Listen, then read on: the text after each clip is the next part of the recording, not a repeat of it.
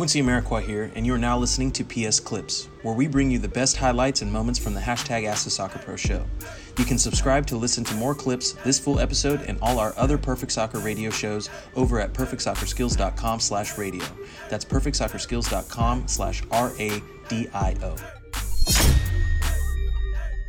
I think if the MLS would have started a lot earlier, I would have, stayed in San Jose. But you know how the league goes with the single entity. So, sometimes a big club can pick and choose who they want and move around. And, it was a great time, but I'm pretty loyal to, the Bay Area for sure.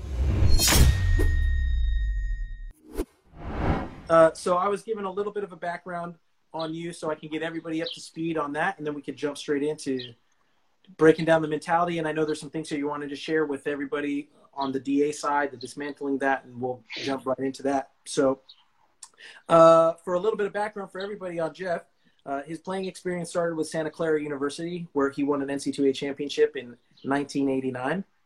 And not going to date you there too much, but I was 2 years old when that was happening. All right. I'm sure I would have enjoyed it. I'm sure I would have enjoyed it if I was old enough to. But in the minor leagues, you had a trial with Man United in 91. You were in the WSL, the USISL, the CISL, and joined the MLS in 96 through 99.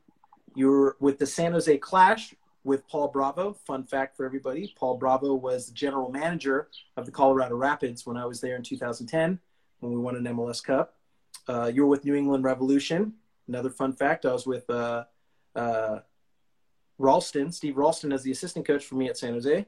And then Kansas City Wizards is where you ultimately retired. Kansas City Wizards are now Sporting Kansas City, for the younger ones on the audience who might not be aware of that. You had 2 caps with the United States men's national team.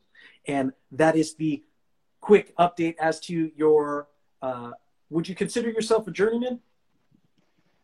I don't think so. I mean, I think, in the end of the day, I mean, I stayed here in California. I know you're a little bit south, right? But I stayed here in California for the most part, and, had an opportunity to go over to England for a bit. And, I think if the MLS would have started a lot earlier, I would have, stayed in San Jose. But, how the league goes with the single entity. So, sometimes a big club can pick and choose who they want and move around. And so, it was a great time, but I'm pretty loyal to, the Bay Area for sure. Got you. I love that. Seeing a bunch of people here in the comments saying, we love Jeff. Let's see what we got. Ghosty said, Emily said, we love Jeff. Whoa, thanks. Welcome. Go Clash. Everyone in the comments is loving seeing you so far. It sounds like you got a lot of Bay Area, a large Bay Area fan base that's happy to see you here on the live. And I'm looking forward to getting rocking and rolling with it. So kind of a few things to kind of get going into it before we get into the heavier stuff.